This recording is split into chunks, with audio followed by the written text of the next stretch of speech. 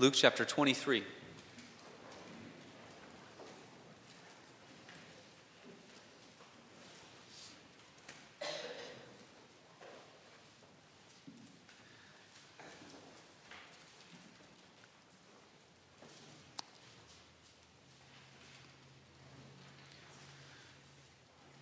I mentioned it in the prayer, but just to catch you all up on the latest with Sandy. She's at University of Chicago Hospital. Last night they began chemo treatments because essentially she's too high risk for surgery right now. So she's going through chemo. I ask you to keep her in your prayers and the family as well. So we want to remember her and think upon God's goodness in the midst of trials in this way. Luke chapter 23, let's begin at verse 1. And then we'll read through verse 25, looking at verses 13 through 25. So you go to the previous page there just for the first bit. Let's hear now from God's holy word. He gives it to us for our good. Let us attend to its reading. Then the whole assembly rose and led him off to Pilate. And they began to accuse him, saying, "We have found this man subverting our nation. He opposes payment of taxes to Caesar and claims to be Christ, a king." So Pilate asked Jesus, "Are you the king of the Jews?" "Yes, it is as you say," Jesus replied. Then Pilate announced to the chief priests and the crowd, "I find no basis for a charge against this man." But they insisted. "He stirs up the people all over Judea by his teaching. He started in Galilee and has come all the way here." On hearing this, Pilate asked if the man was a Galilean. When he learned that Jesus was under Herod's jurisdiction, he sent him to Herod, who was also in Jerusalem at that time. When Herod saw Jesus, he was greatly pleased, because for a long time he had been wanting to see him. From what he had heard about him, he hoped to see him perform some miracle. He plied him with many questions, but Jesus gave him no answer. The chief priests and the teachers of the law were standing there, vehemently accusing him. Then Herod and his soldiers ridiculed and mocked him. Dressing him in an elegant robe, they sent him back to Pilate. That day Herod and Pilate became friends. Before this, they had been enemies. Pilate called together the chief priests, the rulers, and the people, and said to them, "You brought me this man as one who was inciting the people to rebellion. I have examined him in your presence and have found no basis for your charges against him. Neither has Herod, for he sent him back to us. As you can see, he has done nothing to deserve death. Therefore I will punish him and then release him." With one voice they cried out, "Away with this man! Release Barabbas to us!" Barabbas had been thrown into prison for an insurrection in the city and for murder. Wanting to release Jesus, Pilate appealed to them again, but they kept shouting, "Crucify him! Crucify him!" For the third time he spoke to them. "Why? What crime has this man committed? I have found in him no grounds for the death penalty. Therefore I will have him punished and then release him." But with loud shouts, they insistently demanded that he be crucified, and their shouts prevailed. So Pilate decided to grant their demand. He released the man who had been thrown into prison for insurrection and murder, the one they asked for, and surrendered Jesus to their will. The grass withers and the flower fades. The word of the Lord endures forever. Amen.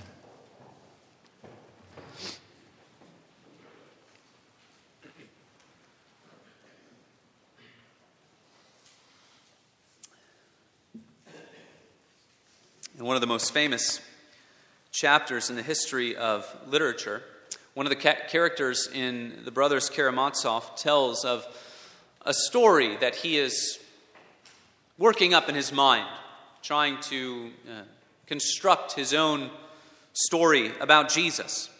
He imagines that Jesus comes to earth in the 16th century, not for his glorious return, but as he walked this earth during his ministry.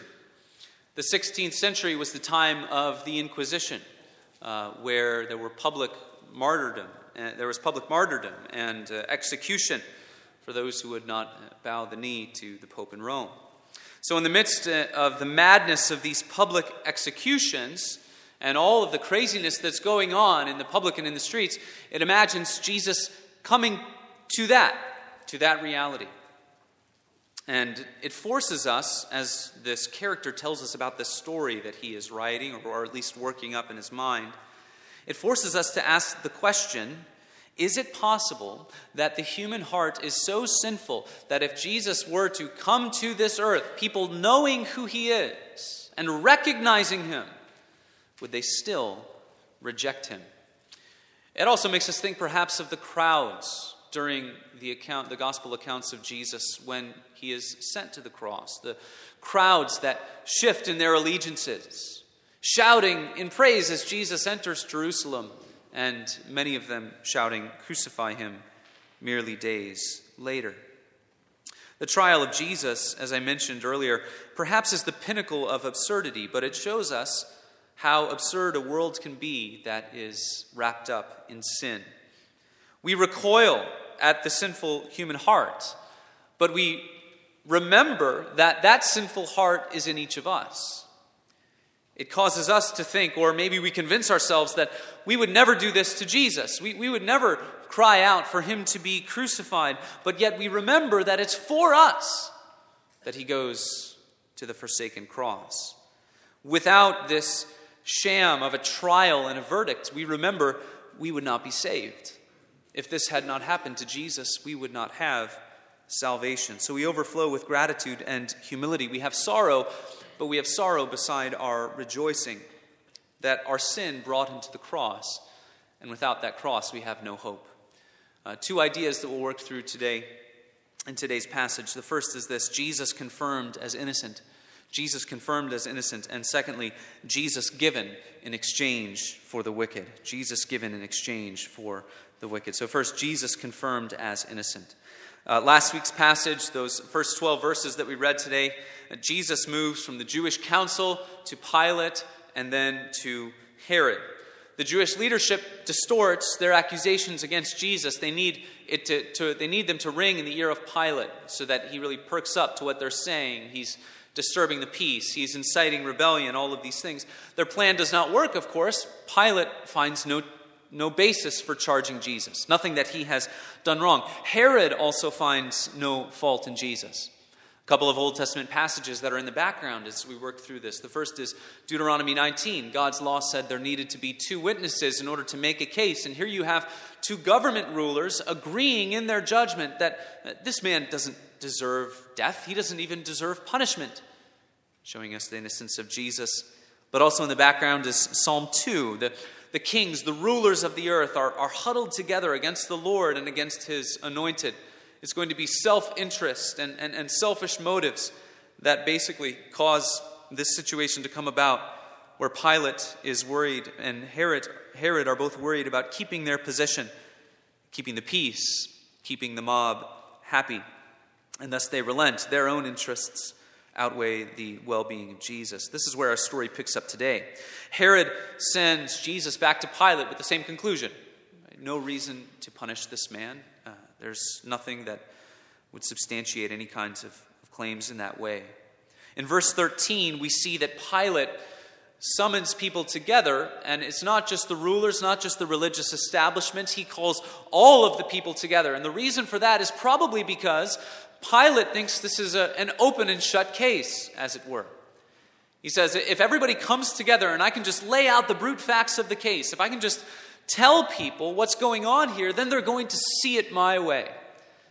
Maybe many of us have been in that kind of situation where we say, look, this is very simple. If we just get everybody who's involved in the same room and we just lay out the facts of the case, we're all going to be in agreement.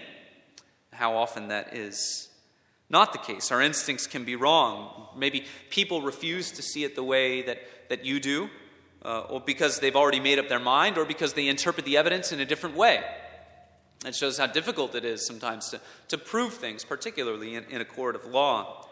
But this is not a matter of evidence. This is a matter of the heart. This is what Luke is trying to get at, that this is a matter of the human heart that could bring us to this absurd conclusion. The verses 14 and 15 show Pilate's insistence that Jesus is innocent. You have kind of this threefold proclamation. He said he's innocent before he sent him off to Herod, and now twice again he says no, he's an innocent man. He's getting more serious and solemn with each one, seemingly. There's no basis for a charge, and then he's done nothing deserving death. So we're getting deeper in terms of the seriousness. But then there's this strange thing that happens at the end of verse 16. Pilate says, he's done nothing wrong, he is innocent, therefore I will punish him and release him. Very strange that we read him say, therefore, in light of his innocence, therefore I will punish him and release him. It's possible that, and perhaps likely, that Pilate thinks this is going to calm the crowd down. I'm going to give you a little bit of what you want, and you should be fine after that. Let's give this man a beating, send everybody home, and the craziness can die down. We're dealing here with the sinful human hearts, and how true it is that there often is no halfway measure here. Sin will always demand more. It will always need more. I had the opportunity to go to a lecture this past week over at the seminary regarding addiction and understanding addiction as it continues to ruin many parts of our society. And I've heard of many of these things before, but it's so informative and helpful. One of the most insightful parts was about the neuroplasticity of the brain. And basically, it's when someone uses drugs, there's this influx of pleasure in the pathways of the brain that it's almost like it turns a one-lane road into a four-lane highway. There's this fire hydrant of pleasure into the brain. But what happens is that the brain will get used to that in a sense, and it will demand that much and even more and more and more. And one of the saddest things about people who become addicted to these substances is that the normal kinds of things in life that would make you happy, your family, hugging a child, a delightful meal, time with friends, these simple things in which our brains react to them and feel good, that all goes away. There's sort of this dark cloud over the rest of your life, and the only thing that can bring you happiness is if you get your substance. And sin is the same way, isn't it? There's this neuroplasticity to it, that it will demand more, and it will demand more, and it will make other parts of your life awful and not enjoyable. You offer it something like Pilate does here, it's never enough. And we have a crowd here that is driven mad under their own sinful and fallen hearts. It's perfectly illustrated in the second part of our passage today. So verses 18 through 25 show Jesus given in exchange for the wicked. We've seen Jesus confirmed as innocent, but we see a crack in the foundation of that case. So Pilate has said, well, I'll at least punish him. What we see in the second part of the passage is Jesus given in exchange for the wicked. It seems that when Pilate says, I will beat him and then release him, everyone sort of reacts violently to that. They cry out together with one voice. Luke emphasizes the unity of the crowd here. That's not to say that every single person in the crowd is crying out, crucify him.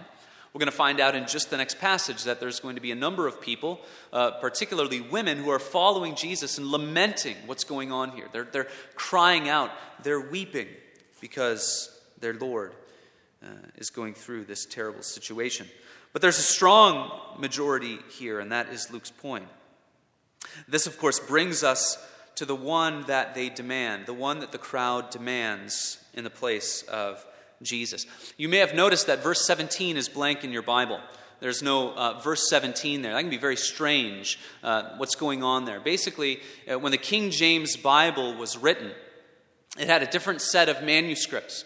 And after the King James Bible was written, we were able to discover more ancient manuscripts that show us that it's probably the case that a scribe who was copying the Gospel of Luke wanted to let the readers know why Barabbas could have been released. Right? You read in the Gospel of Mark and other Gospels that there's this mention at the time of Passover, whoever's the governor at that time, was able to release one prisoner to the crowd. Luke's not interested in that, probably. It's most likely that Luke was not interested in that, so it has nothing to do with the meaning of the passage. But it tells us something about what Luke wanted us to see in this passage. He wants us to focus on the contrast between Jesus and Barabbas. That's what Luke is trying to drive home for us in this passage. So twice he mentions that Barabbas was in prison for insurrection and murder. That brings out the contrast between him and Jesus. Jesus was accused of insurrection, of inciting rebellion, but what is the truth about Jesus? He said, "My kingdom is not of this world. My servants are not going to fight. They're not going to bear the sword. The kingdom of God can advance through this world without toppling kingdoms, without going to the throne." See, the Roman Empire, when the Roman Empire expanded through the world, it could only expand as it toppled other kingdoms. What does the Apostle Paul do, though? The Apostle Paul was perfectly happy to go into a city, preach the gospel, and not have any kind of problems with the local government. Repent of your sin, turn to Jesus Christ. The kingdom of God is not of this world. It transcends the kingdoms of this world. Jesus is not an insurrectionist or revolutionary in that sense. Barabbas is. Barabbas is a murderer. He is a destroyer of life. Jesus has come to seek and to save. He's come to give life. Their contrast is stark, it's direct, it's intentional. The name Barabbas means son of a father. Bar, son, Abba, father. It means son of a father. Jesus is the true son of the Heavenly Father. The early church picked up on that and said that there's something going on here with Barabbas being like an impostor. He's the offspring of the evil one. He steals, he kills, he destroys. Jesus is the true son of the Heavenly Father. What kind of a world is it that demands evil in the face of such good? What kind of a world is it that demands Barabbas rather than Jesus? We go back to that story I mentioned at the beginning, Brothers Karamazov, and the story that this man, where he imagines Jesus coming to the world in the 16th century. And he imagines the one who's leading the Inquisition recognizing Jesus, and he throws him in jail. And he brings Jesus, or he goes to talk to Jesus while Jesus is in prison. And he says to Jesus that he made a mistake in his earthly ministry. See, what his suggestion to our Lord is that what he should have done is he should have given in to the temptations of Satan. Because Satan was giving him the weapons to enslave all of humanity. He says, give humanity bread. Give them bread. Appeal to their fleshly desires. They will follow you. Show them a miraculous, give them a miracle of some kind. Like when Satan says, throw yourself down from the temple. You will be protected or you will be resurrected. People will follow you. Show them the way of power. Show them that you are the kind of leader who can unite the world. There's something deep in the human heart that longs for that. Like at the Tower of Babel, where humanity was trying to unite in order to ascend to heaven. The way of bread, the way of miracles, the way of power. All of these Jesus rejected. And this inquisitor says to Jesus that was a mistake. You missed the opportunity to enslave the human heart. The entire world would have bowed down to you. They would have served you. They would have done anything to be your slave and to be your servant. But Jesus knows a deeper truth. And it shows us the reason that he came to this world, to seek and to save the lost. Jesus cannot go against the character of God, and he knows the sinful heart. That is why he endures suffering, and he does so silently. It's not good enough to make people as righteous as the average person. It's not good enough to make people as righteous as the holiest person. He must make us as righteous as God himself. So he knows the depth of sin, and he knows what he must do. So there is this rabid response of the crowd demanding Jesus' life. 3 times Pilate will appeal to them. What has he done? Why are you crying out for him to be crucified? And this is mob rule. The people are not relenting. Pilate becomes, as one commentator puts it, the coward of history. We name him every week in the Creed. We name him every week because he was ashamed to stand on the truth of conviction. He knew the truth. He would not stand for the truth. He would not live in accordance with the truth. As Christians, we are called to be people of the truth. The end of the passage says that Pilate gives in. It says he releases them to their will. Those are the last words in our passage. He releases them to their will. There's theological weight to that phrase, isn't there? He releases them to the will of the people, the will of the sinful human heart. What is it capable of doing? It's capable of taking unto itself the righteous Son of God and killing him and taking his life. So we have this picture. Jesus exchanged for Barabbas. What to do with it? What to do with this picture? On the one hand, it is grotesque. It's a grotesque picture. The sinner, the insurrectionist, the disturber of the peace, the murderer Barabbas for the perfect Son of God, Jesus, the spotless Lamb. It's a grotesque picture. But it's also one of the clearest representations in all of the scriptures of the gospel of Jesus Christ, the gospel of grace, the glorious exchange for the perfect and the sinner. Barabbas is helplessly imprisoned. There's nothing he can do to get himself out. Helplessly imprisoned. He can do nothing to convince the public of his innocence. Everyone is perfectly aware of how guilty Barabbas is. Everyone knows what he has done. There's no convincing them of anything else. But he goes free and Jesus goes to the cross. The sinless in exchange for the sinner. The glorious exchange. So it's a grotesque picture, but it's a picture in which we rejoice. Why? Why do we rejoice in this picture?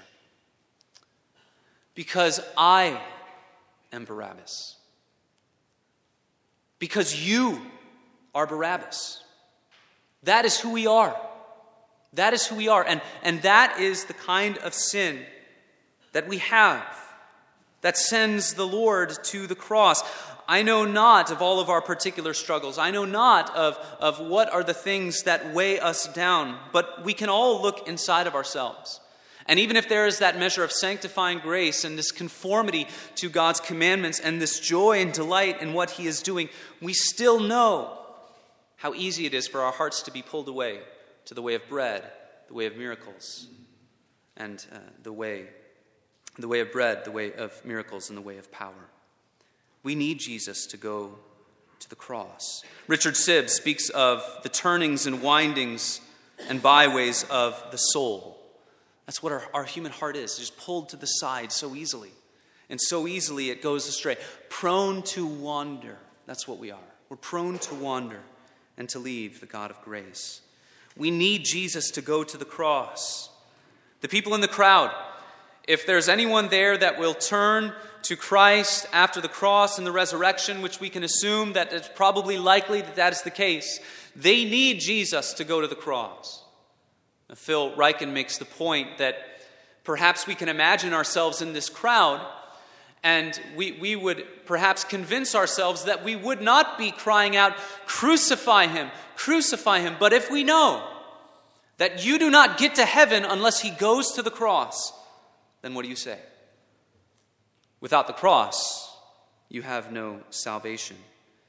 If Barabbas himself comes to believe, he needs Jesus to go to the cross. We never hear of Barabbas again, but you wonder, did he ever get it? Did he ever understand that his life was that clear representation of what happens in the glorious exchange? The sinner goes free. The righteous man is killed. I return once more to the brothers Karamazov. In this story, the character in the book imagines how he might finish his story about Jesus as he comes back to earth in the 16th century. How will this story end? So as he points out that Jesus, in going to the cross, missed an opportunity to enslave the world. You missed an opportunity to have true power. He puts this whole case in front of him, and he thinks he's got Jesus cornered. He's taught him a lesson. He waits to hear the response of Jesus. And in this story, he imagines that Jesus doesn't say a word. He walks up to the inquisitor, and he looks at him with eyes full of compassion. And in a bit of a reversal to what happens with Judas when Judas betrays Jesus, he just, with the love of friendship, kisses him. He kisses him. And the inquisitor doesn't know what to do. In a sense, he is overcome. He sends Jesus away. It sort of ends on this weird cliffhanger type of ending. But that is the picture of grace that we need to understand. This is the depths of gospel grace, that Jesus looks into our eyes at our moment of deepest sin and rebellion, and he knows the depths of who we are and how deep our sin goes. He looks at us with eyes of compassion, and he still loves us, and he still cares for us, and he still desires to be our Savior and our substitute. My good friend Mike, a pastor in the Washington, D.C. area, he's basically the one who got me through seminary because he took much better notes than I did. Much more insightful pastor and exegete and scholar than I am. And he has said that the deepest longing of the human heart is to have someone look at you and know the depths of who you are and still say, I love you. Why does marriage fall apart in our culture? It's because a spouse will look at a husband or a wife and say, well, I didn't know he was like this. I didn't know she was like this. When I got into this, I didn't know who they really were. But then I live with them. I find out who they are. I can't be happy with this person. Jesus looks at us, knows the deepest depths of our sin and our rebellion. And even before any of us were born, he promised the Father that he would go to the cross to suffer for just those exact sins. Jesus for Barabbas, Jesus for sin, Jesus for sinners. If you would have salvation, you must trust in the work of your Savior that you see before you here. There is no other way. Jesus had to go to the cross as the one who opened not his mouth, as the one who did not revile in return, but who gave himself, the just for the unjust, that God might justify the wicked. You need him, and you need to trust in that work. And then you need to rejoice in the hope and the present comfort which we have in our Lord Jesus Christ. He may have remained silent on earth, but he remained silent on earth so that he could go and speak a word of intercession for us in heaven. He was silent on earth so that he might speak for us in heaven, so that he might be our great and faithful high priest. He opened not his mouth when he suffered, so that he might ascend and speak words that would cover our sin, so that he might speak words from heaven to give us comfort and hope and salvation. The book of Hebrews says that this is like an anchor for the soul. You know, when you're in a lake or any kind of body of water and you need to anchor, what do? You throw it down. It goes down to the bottom and it latches in there. It keeps the boat from drifting. For the Christian, the anchor goes up, because we're anchored in Christ, who is in heaven now interceding for us. He may have been silent on earth, but he speaks for us in heaven. He's silent no more. Do you believe that, brothers and sisters? Do you believe that Jesus is silent no more? Do you hold fast to this hope? Do you unswervingly cling to your Savior and trust that his work is sufficient? Do you understand how you needed him to go to the cross?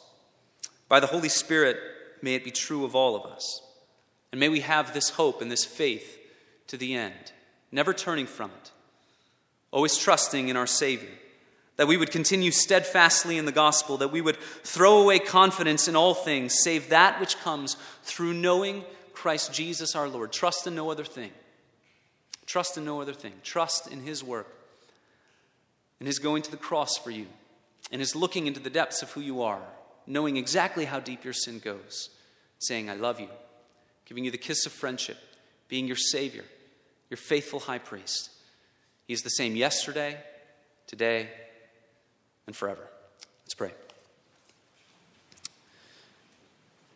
Heavenly Father, we pray that blessings would flow from heaven through Christ and by the power of your Spirit. We rejoice that Jesus is now in heaven interceding for your people, for his people, for his sheep.